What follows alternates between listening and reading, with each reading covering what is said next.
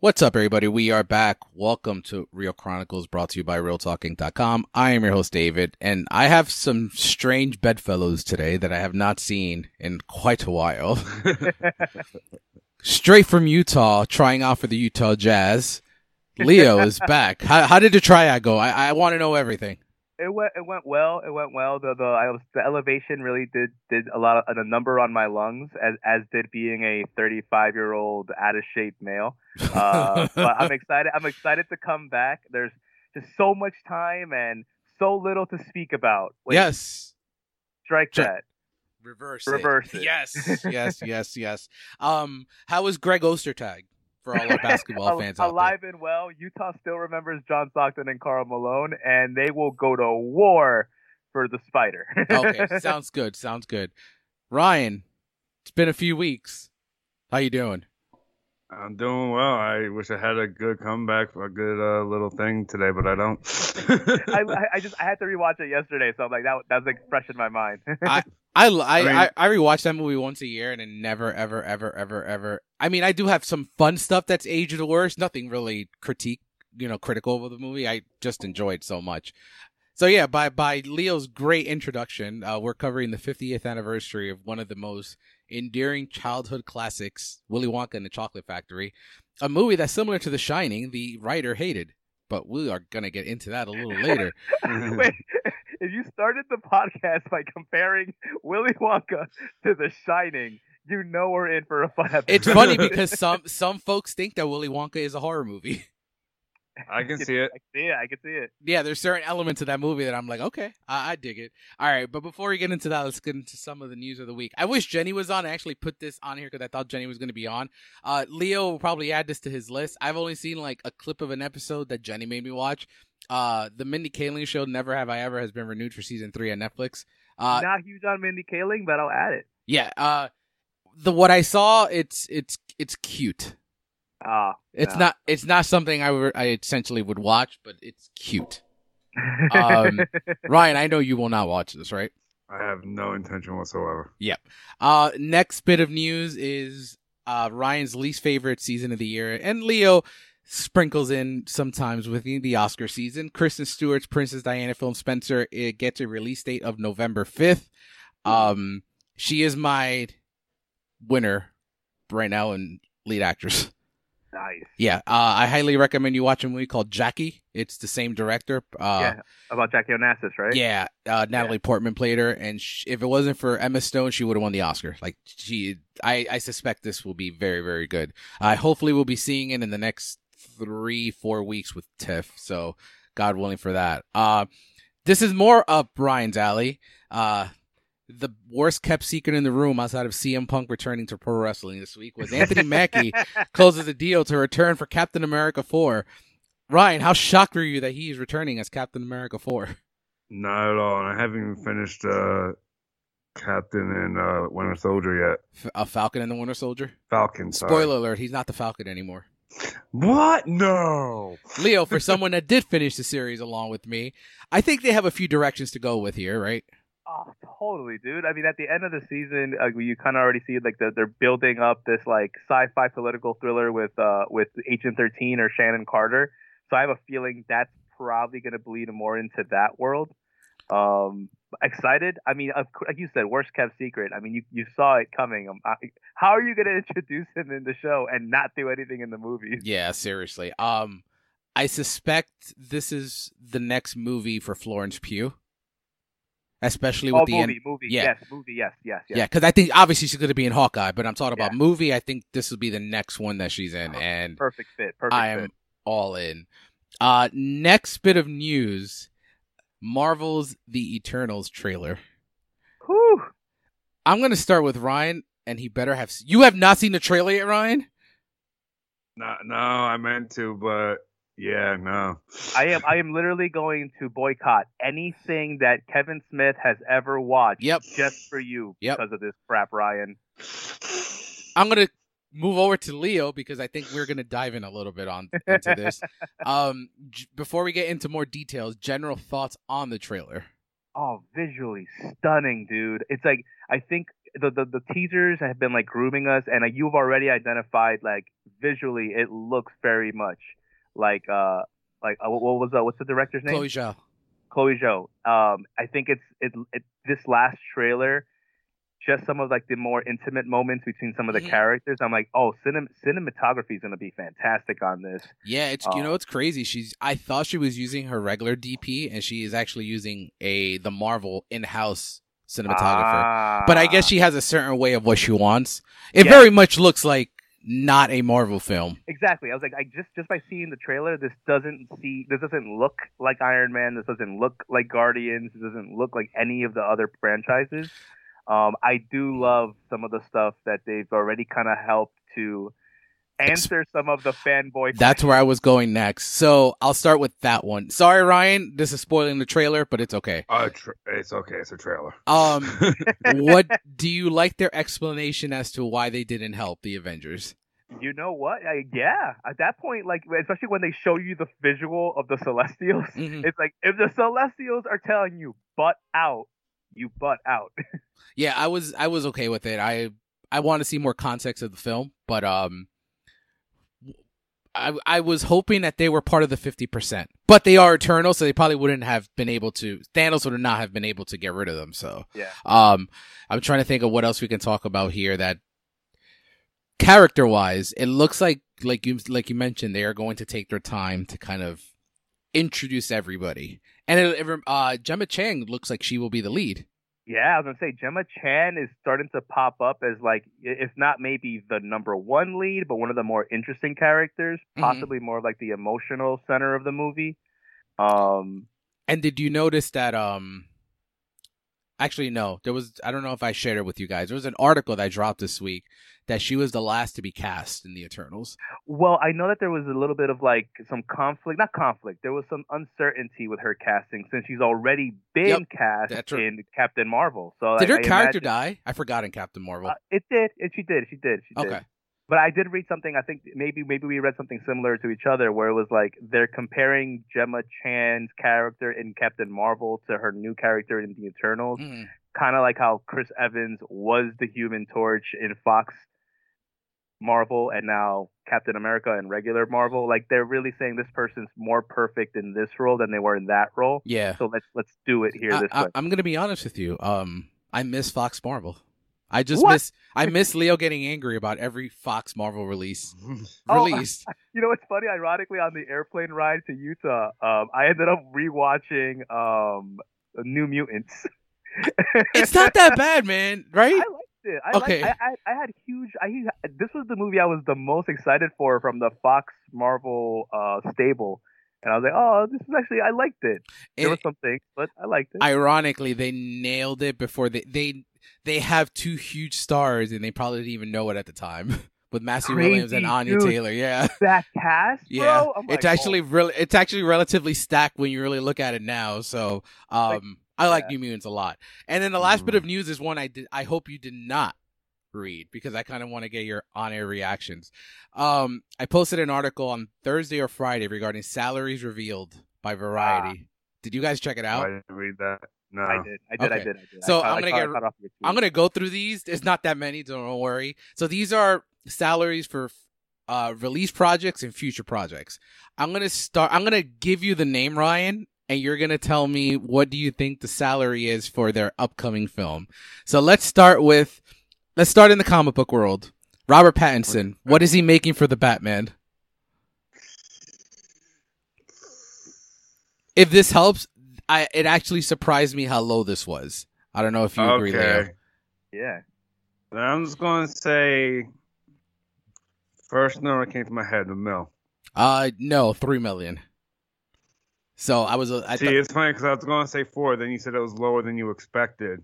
So that's why I went to $1 million. Oh, I thought 20. because he's playing Batman. Yeah.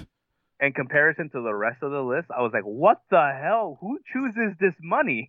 Like, look at this one. Chris Pine for Dungeons and Dragons movie. What do you think he's making, Rye? With the way you reacted, I'm going to say $7 million. See, now you're thinking the right way. It's still too low. Damn, that is not right. Dude, Chris Pine is getting paid $11.5 million. For a movie, for Dungeons and Dragons. Like, listen, there's a big fan base for that. But there was for Warcraft too, so I don't know. And there's no sequel to Warcraft. That movie made its money overseas, not in the domestic. No, he's more than tripling Batman. Yeah. I got to see I don't know what studio's releasing Dungeons and Dragons. I'd have to double check. Although, David, one thing, because I remember the tweet. I remember I read the article and then I retweeted it. But the one thing I couldn't make sense of is, could this possibly be impacted by like back end money? So there is 2 people that is affected by back end money, and then I'll get to that in a few. I'll let you guess 2 more, and then I'll just run through them. Keanu Reeves for The Matrix 4. I'm going to say 20. No, 12 to 14 million. So that's not. That's bull. And then finally, I'm not even a huge fan of that franchise.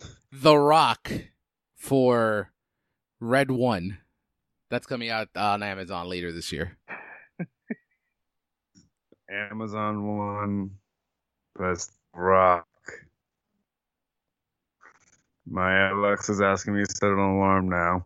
I'm going to say 15. No, 50. You were close. $50 million. $50 million. It was close. Yeah, I was real close. So he and Daniel Craig do have back-end buyouts.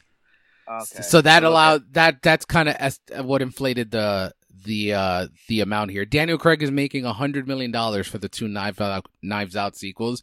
Will Smith is making $40 million for King Richard. That shocked me because that's kind of a small film for him to be making $40 million off that.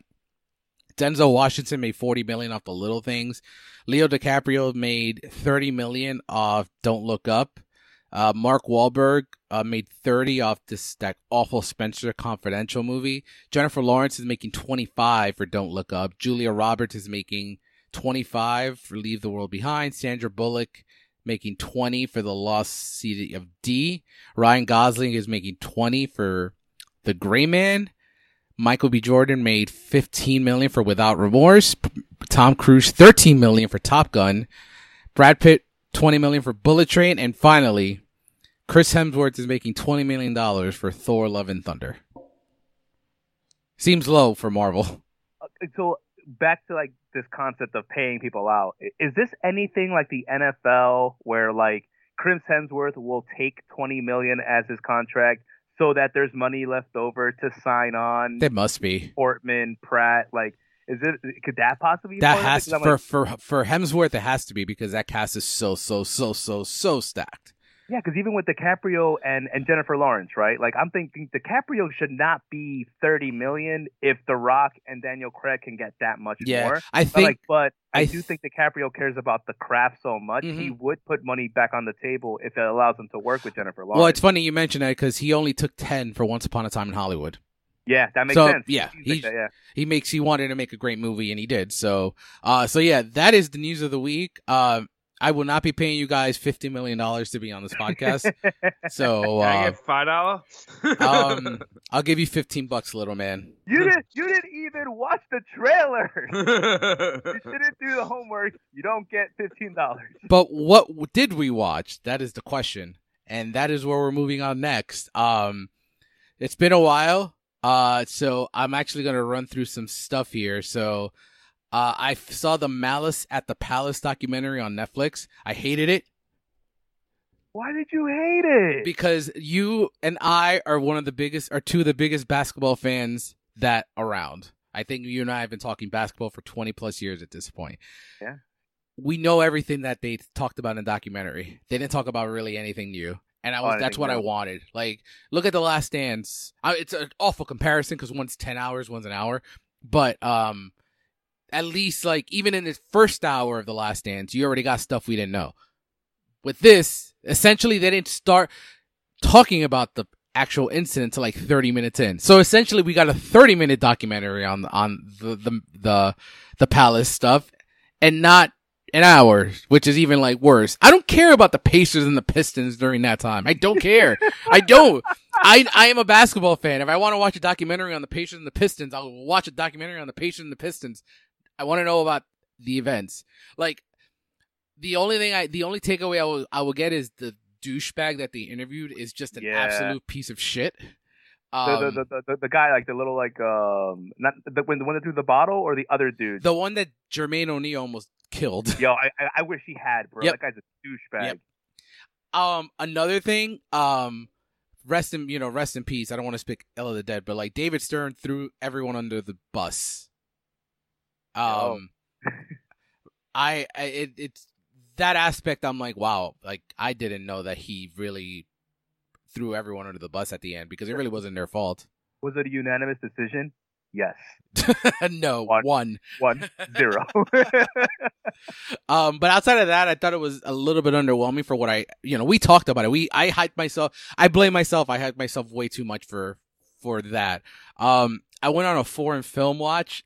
Some that I want to highlight. I saw Memories of Murder, which is Bong Joon-ho's 2003 based on a true story of the first serial killer in I believe Hong Kong or Korea, or North Korea or South Korea.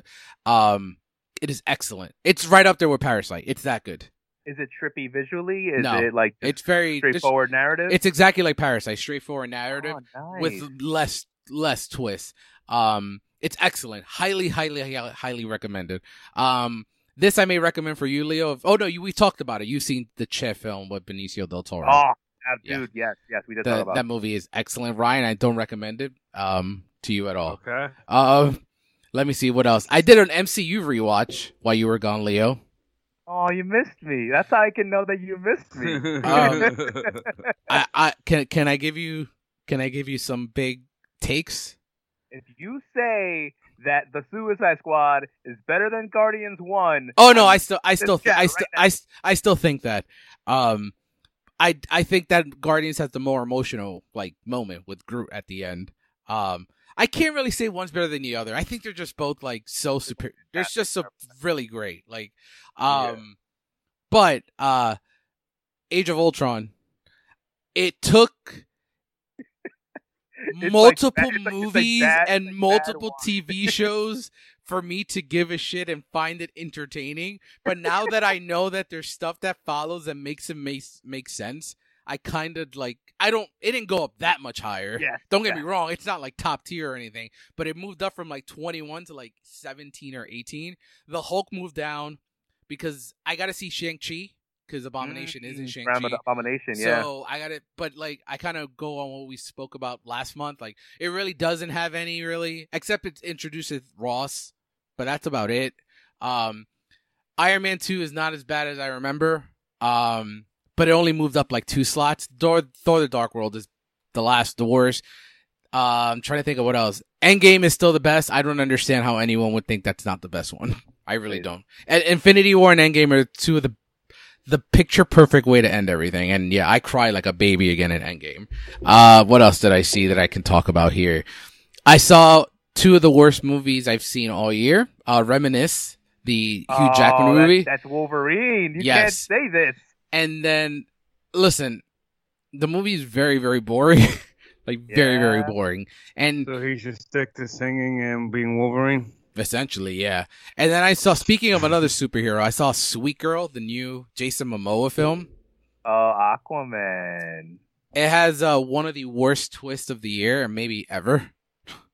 Whoa. At least one of the worst twists in like the last 20 years. And that's what M. Night Shyamalan movies is. The twist is absolutely terrible. What else did I see? I saw The Long Halloween. Leo, you did see it already. Fantastic.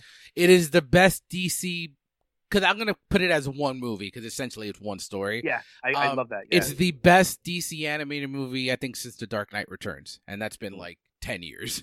It is that fucking good. And the animation style is very interesting. I thought it was very unique what they chose to do there. And I actually like Jensen as Batman. I was gonna say, yeah, I like him as Batman too. It's a very he has a good voice for that gravelly like. I saw Cocaine Cowboys, which I highly Real recommend. I quick, still have it on my is queue. Long Halloween on Max, or do I have to go on Cine? I No, went on it's Cine for part 2. yeah. But None of them are on there yet. Okay. Yeah. And then I saw Cocaine Cowboys, which is fantastic. It's a great.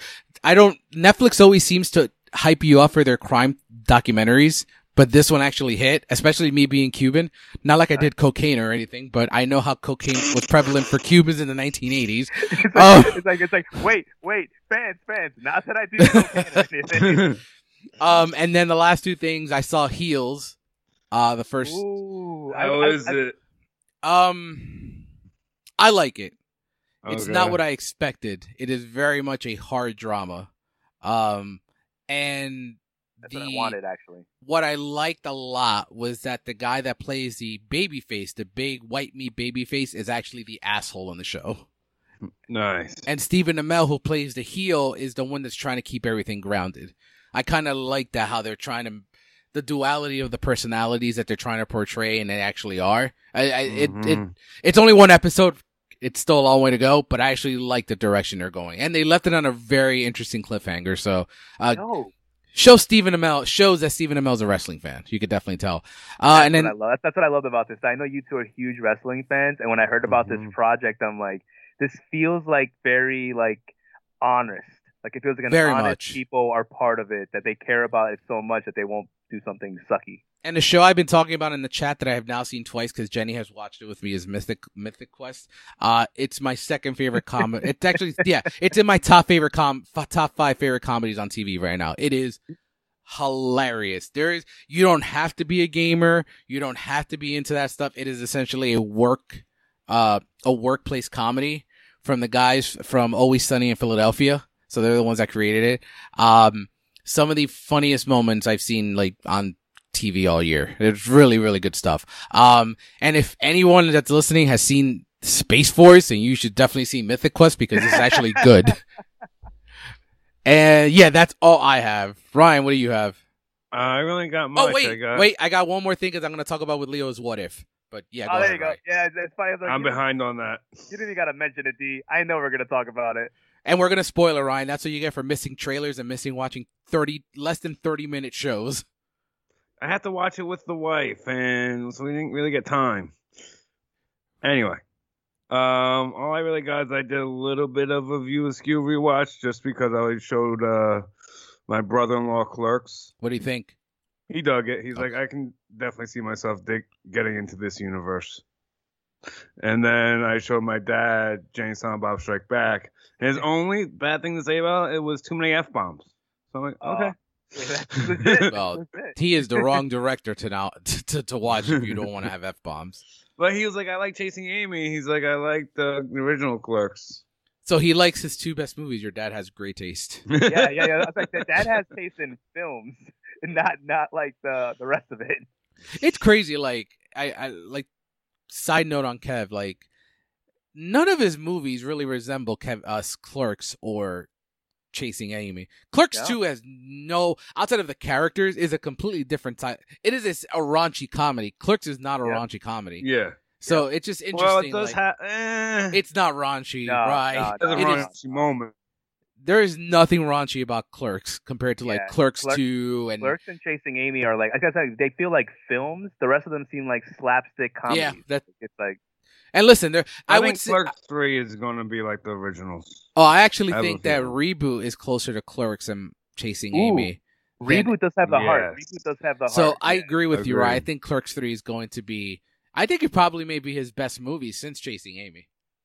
Like movie. I don't think it's just going to be straight up comedy, and it's not going to be nostalgia like Reboot was for us. But anything else, Ray? That's really it. Cool. Leo, let's go. What do you got? Some quick hits. I also watched Long Halloween. Copy paste everything Dave said. I watched Old, the M. Night Shyamalan movie. Not as bad, right? Bad. Okay. Yeah. I thought the twist was a little anticlimactic. I was like, oh, this is where we're going with this. But again, not as bad as I expected. So cool. I caught up. It's funny because I think because of What If, I started watching a bunch of anthology shows. So I caught American Horror Stories, which is individual anthologies of American Horror Story. How many? You saw all of them? Yeah. There's only like 8, I think. 8 seasons. Yeah. Oh, American Horror Seasons, American Horror Story seasons. Oh wait, you watched the spin-off, not the spin-off. Yes. Oh, the spin-off, okay. yeah. I thought you watched every American Horror because every season is different. That's why. So I came into it already having watched American Horror. Okay, gotcha. Yeah. So I watched the American Horror Stories spin-off. I heard it's not very good. It tries so hard to be what the show is, and I mean, there's some good casting, some good stories in there, but nah. Another one that's very similar in that same vein is Monsterland. Monsterland is also an anthology series. An anthology series that I thought was really, really cool was Love, Death plus Robots. It's an animated anthology series that's very much like an animated Black Mirror. And I told David about it earlier. It's the creators are Tim Miller and David Fincher. That's a nice combo. Yo, dude, and it's like very trippy, very, very short episodes, like 15-minute episodes, like very digestible. Some of the cast is Topher Grace is in one episode, Michael B. Jordan is in another, and Samira Wiley from Black is Orange is the New Black. But really, really good show. Like I said, very digestible, very sci-fi stuff. I watched the show Manifest on ABC, which was canceled. I was going to try it, and Jenny was like, "I don't think this would be a show you would like, so don't even bother." So it's funny, Manifest. Literally, what it is, it's the 4400 plus Lost. Yeah, that's what she mentioned. Lost, and I was like, yeah, I'll pass. No, but I mean, either way, it ended after season 2, so it's like if you get invested, there's no point. I caught up on Titans. So Titans season 3 is 4 episodes in. Ryan, you got to get back on this, bro. It is so No, I see. Just by stills, I want to get back on it. Maybe today before Takeover. I gotta ask because I tried again to start watching Titans and I can't get past the first episode. I don't even know if I'm gonna because I give you an update on The Boys because off the line. Yeah. I just don't. It feels like I am missing something because this show should be me. Like it should be all me, and I don't think. I don't know if it's because it was so hyped that I just don't think that. Like, I think it's fine. It's not bad by any means, but no one's really likable. I don't like anybody on that show. I can see that. They're all. I mean, like they're speaking of unlikable characters. Another one I ended up watching is a new show called 9 Perfect Strangers on Hulu. I heard about that. Yeah, Nicole Kidman, Luke Evans, Michael Shannon, Melissa McCarthy, Bobby Cannavale. Really interesting. It's just starting, so it's only 3 episodes in. You feel very like there's mysteries and stuff. I dig it though. I think Bobby Cannavale's character is so dark, but I'm like, he's doing a fantastic job at this. I'm not used to seeing him in this type of role. That's nice. And the Suicide Squad, which I thought was a very refreshing, exciting movie. I did not expect it to be that good. Yeah. I don't lie to you guys. I never lie to you. Well, no. Well, I mean, to be fair, you again did say as good as Guardians, and that the soundtrack would be just as good too. This is not touching Guardian soundtrack. I agree with Leo. In terms of the soundtrack or the movie? Soundtrack. Oh no! I don't think. Can we now? Because last time I was on, we weren't able to have a full spoiler discussion. Now can we have a spoiler discussion? Yeah, I also wanted to mention. I forgot to mention that I saw Free Guy because we didn't record last week. Oh yeah, Free Guy. I liked it a lot. Got to see it. You saw it too? No, I haven't got to see it yet. Yeah, it's good. I want to see it. It's a little bit too long, but it's ironic that I started watching Mythic Quest when this movie comes out because it kind of correlates. Oh, gaming, yeah. I actually literally started playing Fortnite because of Mythic Quest and Free Guy. I'm like 4 years late on Fortnite, but Fortnite is actually super, super duper fun. Yeah, we could talk spoilers. Go ahead, Rye. Yes, no, Star looked fucking amazing. The only thing I had a problem with was they didn't show off his power of showing like your perfect world. Like that would have been awesome to see. Like with the cast they have with Polka Dot Man. You know why I think they didn't do that? Because they kind of did that in the first one. When Enchantress kind of took over, like Harley as an example, and they showed her. Yeah, okay, I see that. Dave, good callback on that. Yeah. And if there's one of the, I remember a lot of that garbage movie for some strange reason. So my guess is Gunn is like, I'm not connecting this to anything outside of good Harley Quinn and certain other characters. Anything else on that, Rye? Just no, off the top of my head, no. Just it was an amazing movie. Cool. So Leo and I can talk about What If now. Yes. First episode. Meh. Yeah. It wasn't bad. Like Dave, so first episode, I agree, meh. But one thing I kept, because you said you just rewatched the MCU and you still cried at Endgame, right? Yes. So it's funny because my reception of episode 1 was like my reception of Captain America: First Avenger the first time I saw it. I was like, oh, all right. And I guess because they're the same thing, I'm like, all right. I guess it'll grow on me sooner or later. Ironically, it's funny you mentioned that because like First Avenger I love, and I've loved since the first time. I'm one of the ones that's been championing it from like years before people started liking it more now. I wanted to feel the same way I felt then. I don't know. I just feel like it was the same fucking movie, just redone with Captain Carter. Yeah. It didn't really do anything different. It felt very uninspired for the MCU. But then episode 2 comes, and I don't even know where to start. Thanos? Like, can we get that Thanos? Like, can we bring him back? Yo, everything. It's funny because it's like with the What If comics, right? And it always made like this one decision is supposed to make such like crazy waves and change everything. And this one decision that they do in this episode has some crazy ramifications. I'm glad for like I wrote one down. I want to see if we're on the same boat. Do you have any that you want to bring up?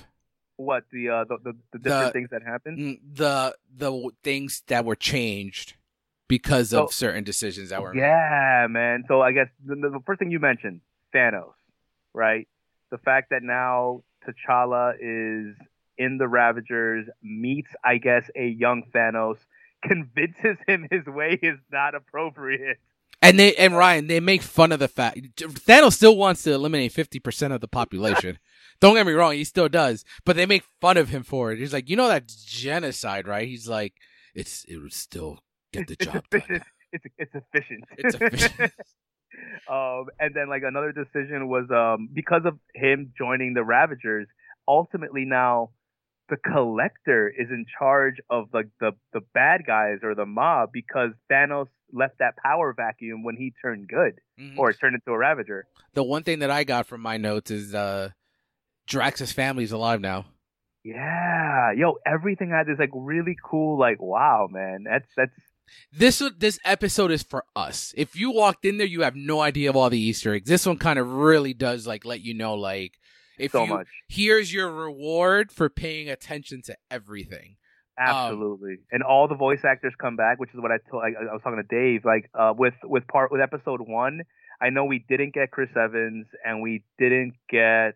I believe one other big actor wasn't back. Yeah, I think Chris should have done it. I mean, you can tell this episode, everyone's there. It made it better. Mm-hmm. And of course, even Nebula. The Nebula storyline goes differently too. Yep. And then Chadwick in his last performance is fantastic. Yeah. Like, I wonder if anything will top this one. This one actually may probably be my favorite one to all said and done. I love it. I'm very curious before we go on to the movie. If this is going to set up the future Black Panther, like, because the Black Panther episode is Killmonger is Black Panther. Yeah, King Killmonger, yeah. So I'm wondering if that is going to, because Feige said there are some elements that are going to transfer over to the MCU. I see what you mean. Like, as if this had happened with T'Challa, then Wakanda's future possibly would have been through Eric because Killmonger. At the end of the episode, you do see Kurt Russell. I forgot his name. Ego, yeah. Meet Star-Lord. So in my head, I'm like, I wonder, like, you're still going to get Star-Lord where he needs to be. I wonder if that will... No, you know what? You bring up a great point, because I do know in the trailer there's like, that iconic spin scene of all the Avengers joining in Avengers 1. There's a recreation of that in the trailers where you see like the new characters introduced in What If joining to be like an Avengers team. I'm like, oh, so that could be, they could just like keep building on each other. And that way you're able to replace Chadwick. You're able to bring... And listen, Marvel doesn't give a fuck about bringing people back from the dead. So we could bring Michael B. Jordan back and move on. So, but yeah, What If is great. You guys should... Ryan, you gotta get on your game and watch it and watch the goddamn trailer. I'll be up to date next time. Awesome. All right, cool. So that wraps up all the news of the week and what we watched. So let's get into what we are here for today. The 50th anniversary of... I got some fun facts about some Oompa Loompas, too. On Willy Wonka and the Chocolate Factory, I grew up with this movie, and I think this movie is one of my... I wouldn't say it's in my top 15 favorites, but it's a movie I still watch every year. It's aged beautifully. I think this movie is fantastic. I remember the first time I saw it, I was 9 years old or 8 years old, and my mom had taken me to Toys R Us, and it got a reissue on VHS. This is before DVD. My mom got me the VHS copy, but I remember this because she also got me a Batman and Robin VHS copy that came out the same exact day. This day was perfect. This day was like heaven for you. And WWF had started re-releasing their toys, like a new line. And she got me a few of those figures, so I literally was like just hanging out playing with my fucking wrestling figures, watching Willy Wonka, and I'm like, I guess that's why the movie's always stuck with me, because I remember the exact moments, and I still do. Ryan, do you have an interesting story for your first time? No, I can't top that. Which one, the Batman and Robin on the same day as Willy Wonka, or the wrestlers? Both. I mean, damn. What about you, Leo? What was your first time?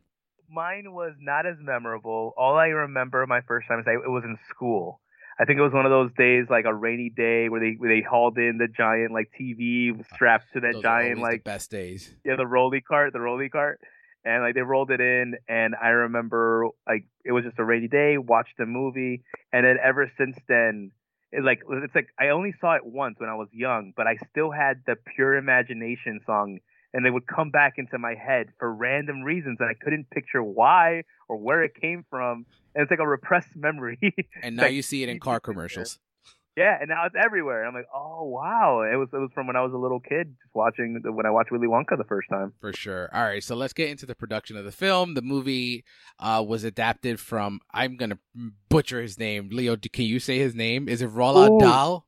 Yeah, this is where we need Jenny. It's this is where I need Jenny. Yeah, the witches, right? It's like Roald Dahl, I think. Yeah, so I'm gonna go with that one. So the idea for adapting the book came about when director Mel Stewart's 10-year-old daughter read the book and asked her father to make a film out of it with Uncle Dave, who's producer David L. Whopper.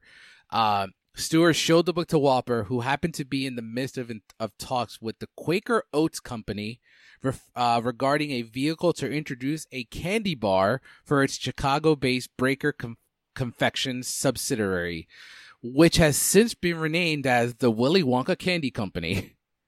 Wait, so you're telling me this whole thing became a movie because there's a real life like Veruca Salt?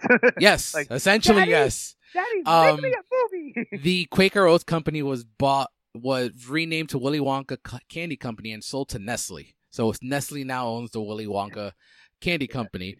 Wolper persuaded the company, which had no previous experience in the film industry, to buy the rights to the book and finance the picture for the purpose of promoting a new Quaker Oats Wonka bar.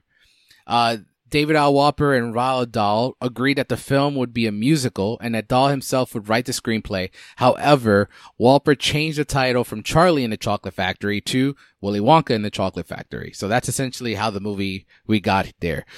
In terms of budget and box office, the movie was actually a big failure at the box office. It had a budget of $3 million and only made $4.5 million, which is shocking. That it made more money on its Turner Classic Movies re-release than it did on its initial whole run. That's insane. Yeah, so that's pretty crazy. Trophy Room, no awards. It got one Oscar nomination. Best music. This is a very long-winded category. It is no longer this. Best music, scoring adaptation, and original song score. Essentially, this is when they used to combine everything. Yeah, I was gonna say, wait, is this to just say all the music awards in one sentence? So for me, I think it should have been nominated for that category, production design, and maybe supporting actor for Gene Wilder, because Gene Wilder is excellent in this movie. But unfortunately, he got a Golden Globe nod for this, right? I think so. But in terms of Oscar, it was pretty much. Actually, no, I don't even think the Golden Globes were around. Were they? Ooh, I thought he did. No, you're right. It was around. Yeah, it was around. Leo, while you look that up, let's get into what's aged the best and what's aged the worst. Ryan, what do you got? Aged best, I got Oompa Loompas. The songs. How? I do think they've aged well. The originals especially. They're so creepy. I don't know. I dig them. Yeah, I dig them especially over the Charlie ones. The songs just awesome. The movie as a whole, it's funny because usually when I do this, I'll write these notes as I'm watching it, but I couldn't help but to put my phone down and just watch the movie. And you remember it, which is great. Yeah, what else you got? Willy Wonka as a character and becoming a shut-in. I think that's aged well. Becoming a what? A shut-in. Quarantine before it was cool. Yeah, exactly. Leo, what about you? What do you got?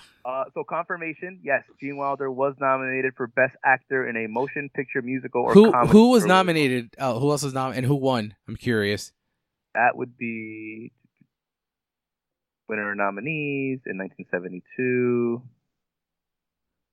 Oh shoot! Damn, the winner for Best Picture Drama. No, I want individuals. Best Actress, Best Actor. Shout out to Wikipedia for helping out here. Right. Now I'm like dragging them. Best Actor Motion. Okay, so it was. Fiddler on the Roof. Nah, whatever. Yeah. Topol. All right. So what's aged the best for you? Ooh, music intro. Yes. Just from the movie when it begins, just the music intro is fantastic. The song Candyman, considering there's another movie coming out with it. In a week. Very good. Charlie being a hard-working young boy. Yes. I think that aged well. Good for him. Imagine his elders took. Oh, I know. We'll get to that. We will. But his work ethic, bro. You know what? He's not the other little kids who are entitled and screaming. He works hard. I give him props for that. This is something that'll be near and dear to David and me. The golden ticket, right?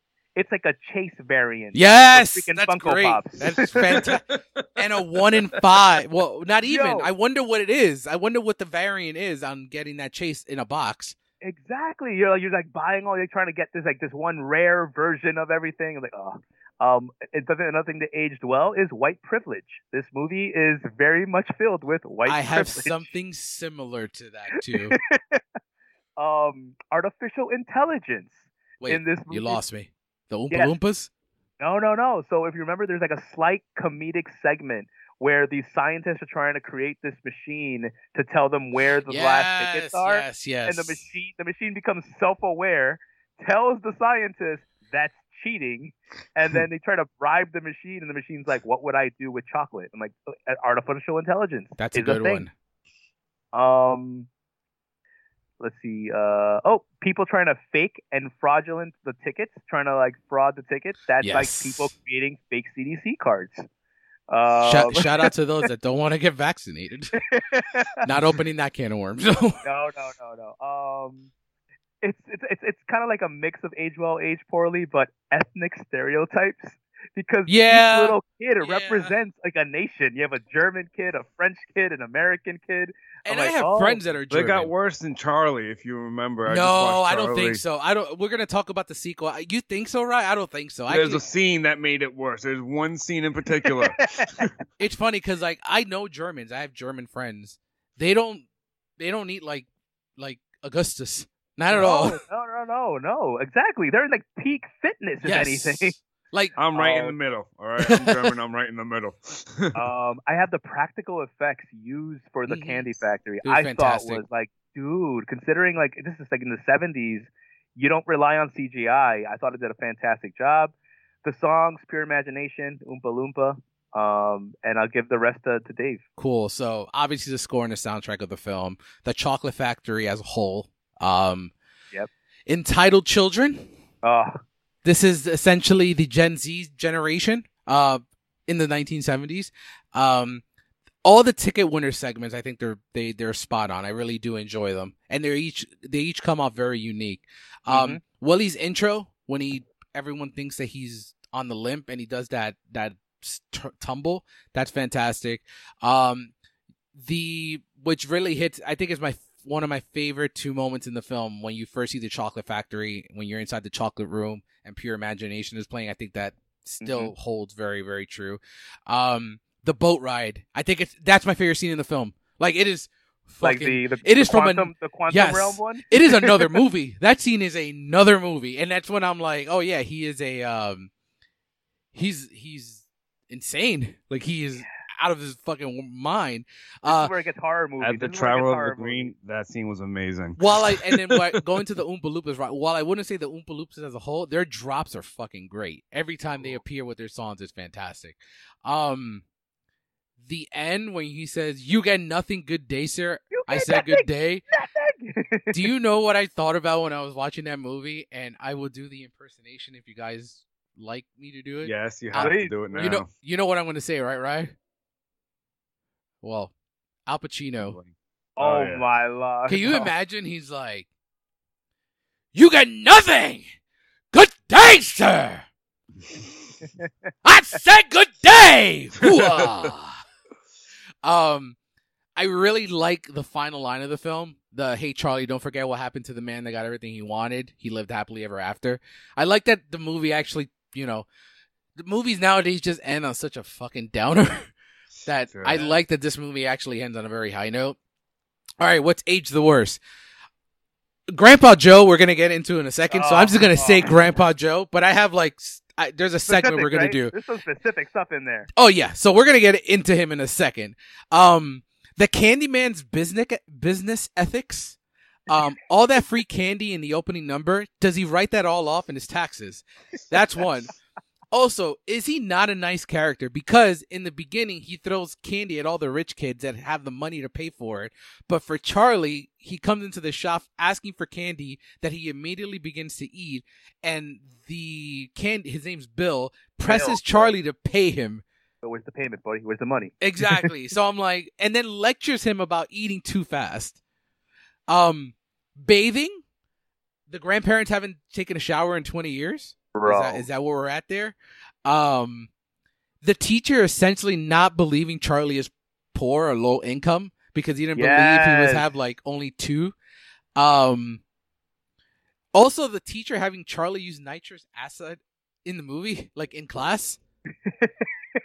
I took these science classes. I never did any of that. But yeah, those are my what's aged the worst. I'll start with you on this one, Leah. What do you have?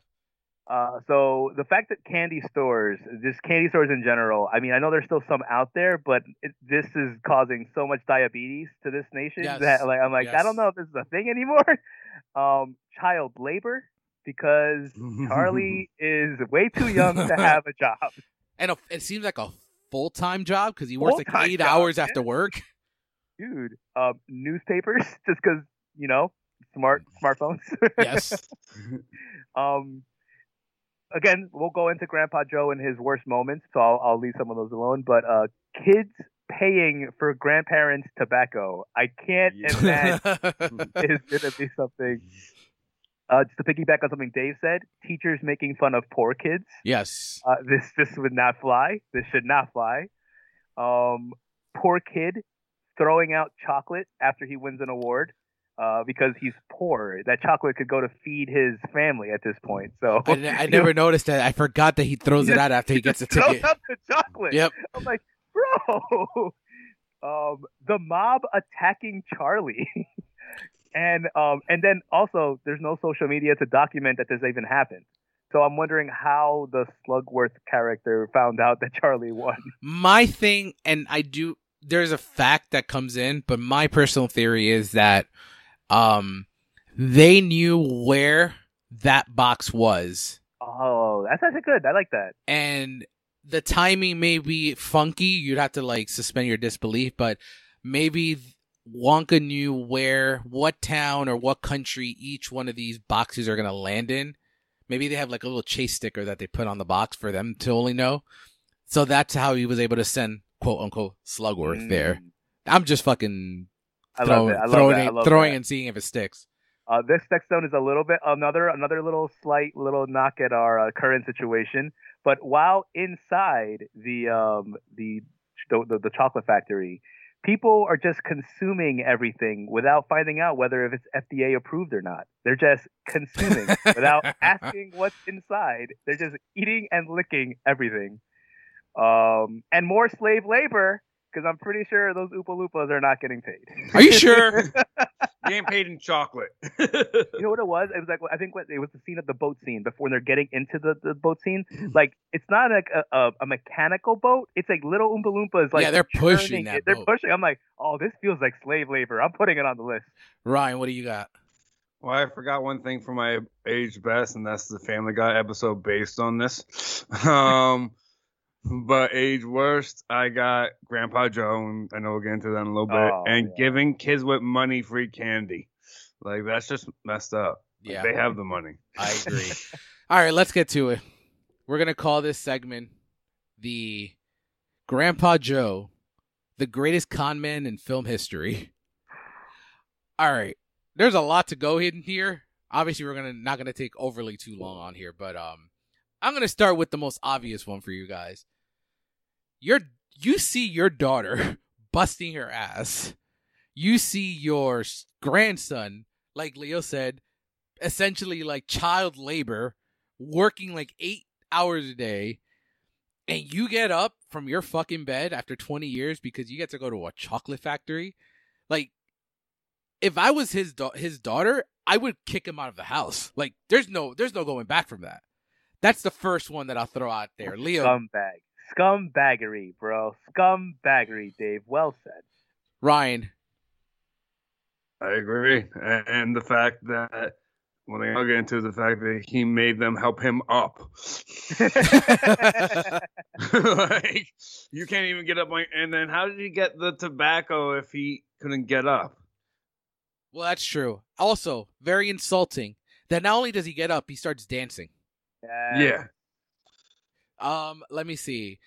Grandpa Joe has the nerve to complain that the floor is too cold for him to get his fucking lazy ass up. That's the reason. That's the reason he gives. That's exactly the reason he gives. Yeah. Yep. I think he's like, hey, listen, daughter, you can't pay for heating, so I'm not getting up. I actually have the quote here. So Grandpa Joe says, "Soon as I get my strength back, I'm going to get out of this bed and help him." Though his daughter says, "Dad, in all the years you've been saying you're going to get out of bed, I've yet to see you set foot on the floor." And his little arrogant ass says, "Well, maybe if the floor wasn't so cold." Next up, Grandpa Joe doesn't care how Charlie gets the bread. Yes, I have that on my. Yes, he's endorsing theft. Yep. Let me see what else I have here. Oh, what was the quote? Yeah, what difference does it make where he got it? Point is, he got it. That's great. Like, he's grooming his grandchild to be a thief. Now, this one, like, maybe it's a stretch for me. I don't know if you guys agree, but I think he would be dead. So Grandpa Joe has been smoking a pipe a day in that bed. Where is the ashtray? Not only would he be dead, his whole family would be suffering from secondhand smoke. Let me see what else I got. Like I mentioned, he gets out of bed as soon as something good emerges that would benefit him. Yep. So we talked about the dancing. Let's see what else. Yeah, I kind of mentioned this before, but the fact that Grandpa Joe allows his daughter to essentially do everything in the house, that didn't suit well with me. Grandpa Joe has the nerve to suggest someone else deserves a kick in the pants. And this is where they're in the factory, and Charlie, I think it was for Violet, and he's like, why doesn't she listen to Mr. Wonka? And Joe's like, because she's a nitwit. She's a nitwit, yeah. And of course, outside of that, the number one reason to hate Grandpa Joe. Grandpa Joe has the. Wait. I have like. I think... Oh no, I'm talking about mine, and then I'm gonna Okay. go. Okay. Grandpa Joe has the nerve to steal fizzy lifting drinks. Bastard. But yeah, what do you got? I've literally everything, like you said, so many good ones. I just didn't want to. Your best one is pretty much the same as mine. When they first get into the chocolate factory, when they go into that first room where it's like really, really closed in, there's sexual harassment by Grandpa Joe. One of the moms goes, "Someone's touching me," and she turns around and it's right there, Grandpa Joe copping a feel. You're right. Oh wow. Just like Dave said, Joe convinces his grandson to break the rule. Willie had just told everyone what the rules are. Mm-hmm. Don't try anything. Don't touch anything. You'll be good. Charlie's a good boy. Such a well-behaved boy. Listens to what people tell him. Joe convinces him to break the rules. And then the freaking, like the final slap in the face, when Willie tells them, no, you guys broke the rules. You get nothing. Joe tries to get out of consequences, trying to guilt Willy Wonka, saying, well, he's a little boy. How could you do this to a little boy? Like, dude, there's consequences for breaking the rules. Yep. Like, you can't groom your child, your grandchild, to expect there's no consequences. Agreed. Ryan, do you have anything? You all said it best. That kid is back on the fizzy lifting drink. So I gotta get that out. The last three things I wanted to add weren't things he did per se, but the fact that he has the nerve to call Willy Wonka a crook makes me chuckle. You've been hustling the whole family, bro. And then the fact that at the end of the movie, when they're in the, I don't know what to call that, the Wonka Vader. He has the nerve to ask Wonka, "What's in it for me?" Yo. Yeah, he's a fucking terrible person. He's one of the worst family members in movie history. There is no denying he is absolutely terrible. I remember when you mentioned this, when you first dropped this idea or this concept back when we were doing like heroes and villains, and I remember you brought it up with such passion. And then it wasn't until rewatching I'm like, yo, this guy is a douchebag. Yeah. And they kind of fix him in the Tim Burton one, right, Rye? He's still bad, but there's a little bit more redeeming qualities in the way they write him as opposed to this one. All right, cool. So we're done with Grandpa Joe. Let's finish this off with the awards. That guy, the Joe Spinell Award. I cheated a lot here because I just said the entire cast except Gene Wilder. Yo, yeah. Well, most of them didn't do anything remotely of acting afterwards either. Exactly. So I'm like, you know what? I'm just literally gonna go with that. Do you have anything, or do you agree with that one? I did nothing. I got 0. I got nothing for that guy. Ryan, what about you? Yours. I just to split it up, and I just said the kids. Yeah, I mean, it's literally everyone but Gene Wilder.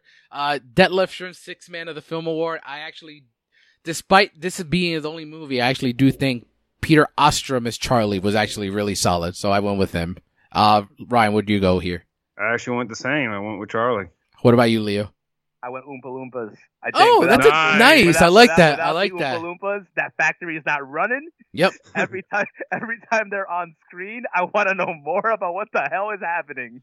Give Leo my $15. Yeah, I like that a lot. Becky O'Shea, Icebox, MVP of the film. I mean, Gene Wilder. No one else has anything, right? Yep. All right, great. And Peaks and Valleys. Obviously, for me, Valley is Gene. I looked at his filmography. I thought this was like after Young Frankenstein and stuff like that, but Young Frankenstein was after. Yeah. So I do think this is his best film, but a lot of people think Young Frankenstein is. So I went with Gene Wilder for Valley. But for Peak, I went with the entire cast except Gene Wilder and Chocolate. I think this is the peak for chocolate in movies. Am I wrong here? I can't think of anything else. Wow. Oh, there's a movie called Chocolat, but yeah, I would say I think you're right. What would you go with on your end, Leo? So for Peaks, I went Charlie. Like You're the title character in this well-known franchise, and then you do nothing. That to me, that was enough to get you the peak here. You peaked. You got nothing else. And the Valley. So, what if I were to tell you guys there is an actor in this film that then went on to act in Star Wars: A New Hope, Willow, Harry Potter and the Sorcerer's Stone, Harry Potter and the Prisoner of Azkaban, Harry Potter and the Order of the Phoenix, Harry Potter and the Half-Blood Prince, and Deathly Hallows. Harry Potter and Deathly Hallows. What was the first movie? New Hope. No. The first Harry Potter movie? Oh, Harry Potter, Sorcerer's Stone. Okay, so it's not. Philosopher's Stone. It's not who I thought. I thought it was gonna. I literally was just thinking Harry Potter. It's probably the only way I could have gotten this. I was like, it's Peter Pettigrew, but it's not Peter Pettigrew because he started in Azkaban and worked his way. I don't know who. Who is it? So the actor's name is Rusty Goff. He's an unnamed character. He's an Oompa Loompa. He's an unnamed Oompa Loompa in Charlie and the Willy Wonka and the Chocolate Factory. But I'm like, you know what? This guy's in Willy Wonka, but he's been in freaking Harry Potter's whole franchise and Star Wars. This will be your valley. This is your low point. I do want to give a shout out. We didn't talk about age best, but we can talk about in Valley. Mike TV actor at New York Comic Con table. Leo, well, do you know this story, Leo? No. All right. So for the last pre-COVID, for the last 5-6 years, I've been going to Comic Con, and so is Leo. Yeah. There is a table on the back end of the con, kind of where the anime stuff is. Okay. Mike TV is there every single year at a table selling golden tickets and signed Funkos from the cast. Oh, shoot. And his table is always empty when I go.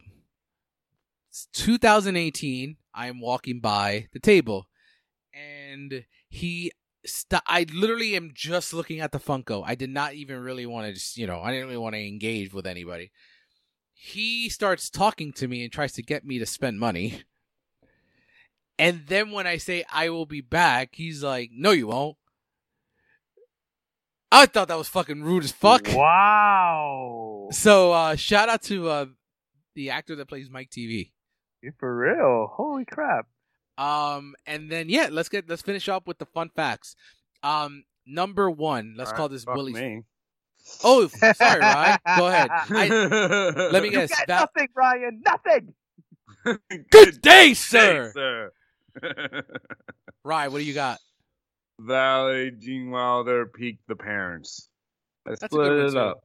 I like that. I love that. I love that we all just said fuck it. It's the entire cast except Gene Wilder. Let's just split it up some way. Dude, it's like, but it's true though. I went through the IMDb and I'm like, what happened to you afterwards? Nothing. You wrote a book. Nothing. You quit. Nothing. You did TV. Veterinarian. What the hell? All right. So Willie's facts here. Number one. They're all still in the factory. That's why. Oh yeah, there you go. Facts. Number one, the reactions of the actors and actresses in some scenes are spontaneous. For example, when the children first enter the chocolate room and see the candy gardens, their reactions are absolutely genuine, which is pretty awesome. Wow. Number two, after reading the script, Gene Wilder said he would take the role of Willy Wonka under one condition, that he would be able to be allowed to limp, then suddenly somersault in the scene. When he first meets the children. When the director asked why, Wilder replied that having Wonka do this meant from the time on, no one will know if he is lying or telling the truth. Stewart said, what if I say no, you won't do the picture? And Wilder said, I'm afraid that's the truth. That's insane. I love that. And that's awesome. It actually does work because you kind of never know when he's lying or telling the truth. Although more charming than Grandpa Joe. Number three, according to Mel Stewart's book, Pure Imagination, the reason everything is and I like this a lot, in Willie's office is cut in half at the end is because Stewart couldn't bear that throughout the film, they've gone through so many whimsical and creative rooms for it to end in just a basic office. So that's why Willie's office, everything is cut in half. It was their decision to try to do something different and to even have the last room in the movie be unique. This is just, I hate chocolate. But so you How guys, can you hate What? chocolate? You hate chocolate? ironically, I love this movie. I hate chocolate. But this one is for you guys. The Chocolate River was made up of 150,000 gallons of water, real chocolate, and cream. The filmmakers had to change the formula for the Chocolate River because originally the connotation they had was turning the water blood red. Because of the cream, the mixture began to spoil, and by the time Michael Bollinger had to go into the water for his scene, he essentially called it dirty, stinky water. Oh, damn. Gene Wilder's acting during the boat ride sequence was so convincing that it frightened some of the children.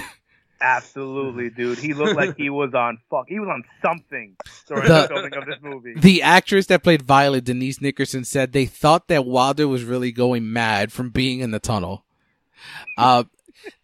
You kind of talked about it before, Leo. This is the only role of Peter Orstrom's career. He turned down a 5-picture contract because he did not want to make acting his profession. And Ryan kind of nailed it. He is now a veterinarian. So that's pretty... I mean, he did have a great career after all, but... I guess. Yeah. Julie Dawn Cole is actually the only... She played Veruca. She's the only child actor that's still acting today.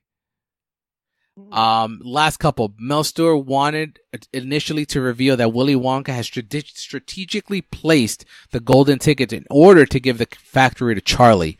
The idea was dropped, but the hint remained in the fact that Mr. Wilkinson, acting as Slugworth, would show up. And that kind of led me to my theory of maybe they, he didn't know what kid was going to get it, but he knew where it was going to be. Gotcha. And I talked about Stephen King and The Shining before. Here we go. Yep. It is said Roald Dahl was reportedly so angry with the treatment of his book that he refused permission for the book's sequel, Charlie and the Great Glass Elevator, to be filmed. Seltzer had an idea for a new sequel, but legal issues negated that from ever happening. I would actually have liked... I bet you they would have been able to get all those kids back if that was the plan. Oh yeah, careers would have continued. Exactly. The coat might have hangers had a different Pekin Valley. Yeah, for sure. The coat hangers are actually spray painted hands of carpenters working on the film. Oh wow, they're carpenters too. Oh Yeah. shoot. The movie was shot in Munich, Germany, and I love this choice. So the reason that the director Stewart decided to do this, one, because it was cheaper, but two, he did not want any identifiable city monuments or city buildings in his movie, like New York, St. Louis, London. You'll know you're there, so you wanted to make it a unique location. Peter Ostrom went through puberty throughout the movie. I don't know if you guys noticed that. At the beginning of the movie, he had a very childlike voice, and by the end of it, you could hear his voice squeaking a little bit towards the end. I'm not a big fan of Monty Python, but all 6 members of Monty Python express interest in playing Willy Wonka. What else do I have here? Okay. Producers consider Fred Astaire, Joel Grey, Ron Moody, Spike Milligan was Roald Dahl's original choice to play Willy Wonka. And speaking of Star Wars: A New Hope, Peter Sellers reportedly begged to Dahl for the role. Wow. And the last two, after the company finished filming in Munich, Germany, the studio and the locations were taking up for a movie that won Best Director at the Academy Awards the following year. Without looking, can you guess what movie that is? I was actually surprised when I found this. So the set was used in a movie that won the director of the film Best Director the following year. What's in 1973, right? 1972. Oh, 1972. I don't... Wait. The movie was released... Clockwork Orange? No. Damn. Unfortunately, Kubrick never won the Oscar. Don't get me started on that one. Cabaret. Oh, shoot. Yeah, that was actually very surprising. And finally, there were some suggestions at the time of the release that the title change from Charlie and the Chocolate Factory to Willy Wonka at the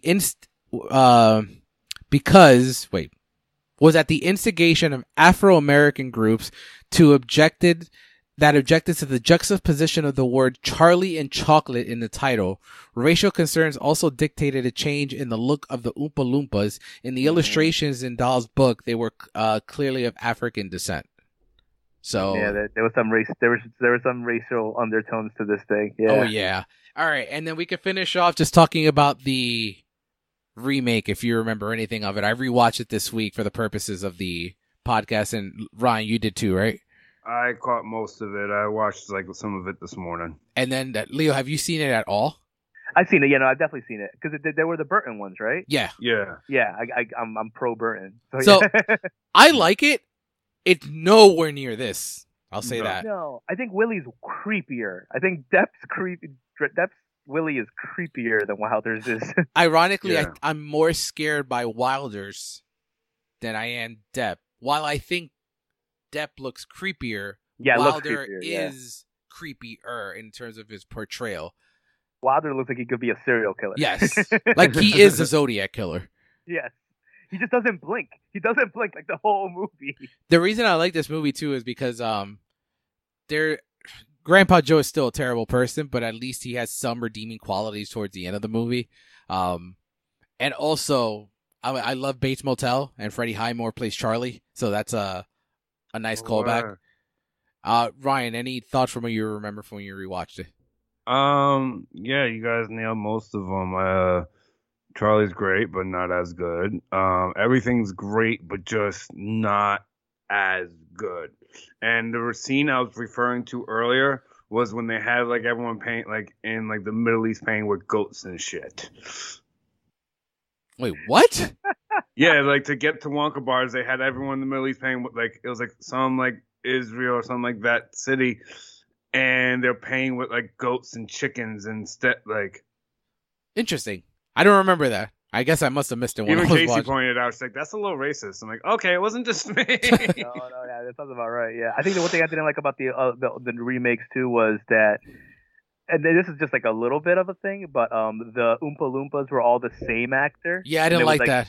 I didn't like that. I like that they were all different actors in face paint or whatever. Well, But don't yeah. worry, guys. We're gonna get before we finish off. We're gonna get another Willy Wonka movie in the next like year or two with Timothy Chalamet Ding Dong playing a young Willy Wonka. So it is a prequel film. Of course it is. I'd rather it be that than a remake, in my opinion. So Yep, agreed. I'm curious. I'd rather a sequel. It'd be hard to sequel this movie at this point. You mean like how the Chocolate Factory destroyed Charlie and he's now divorced and he has like 15 kids? And they bring back he leaves the factory and becomes a veterinarian. And Grandpa Joe has some type of chocolate empire. It could be like how in Hook, how like Peter leaves Neverland. and Yes. it could be like he doesn't come back to the candy factory. Hollywood, listen, we got your idea. But yeah, that wraps everything up. Guys, this was fun. Until next week, see you at the movies, kids.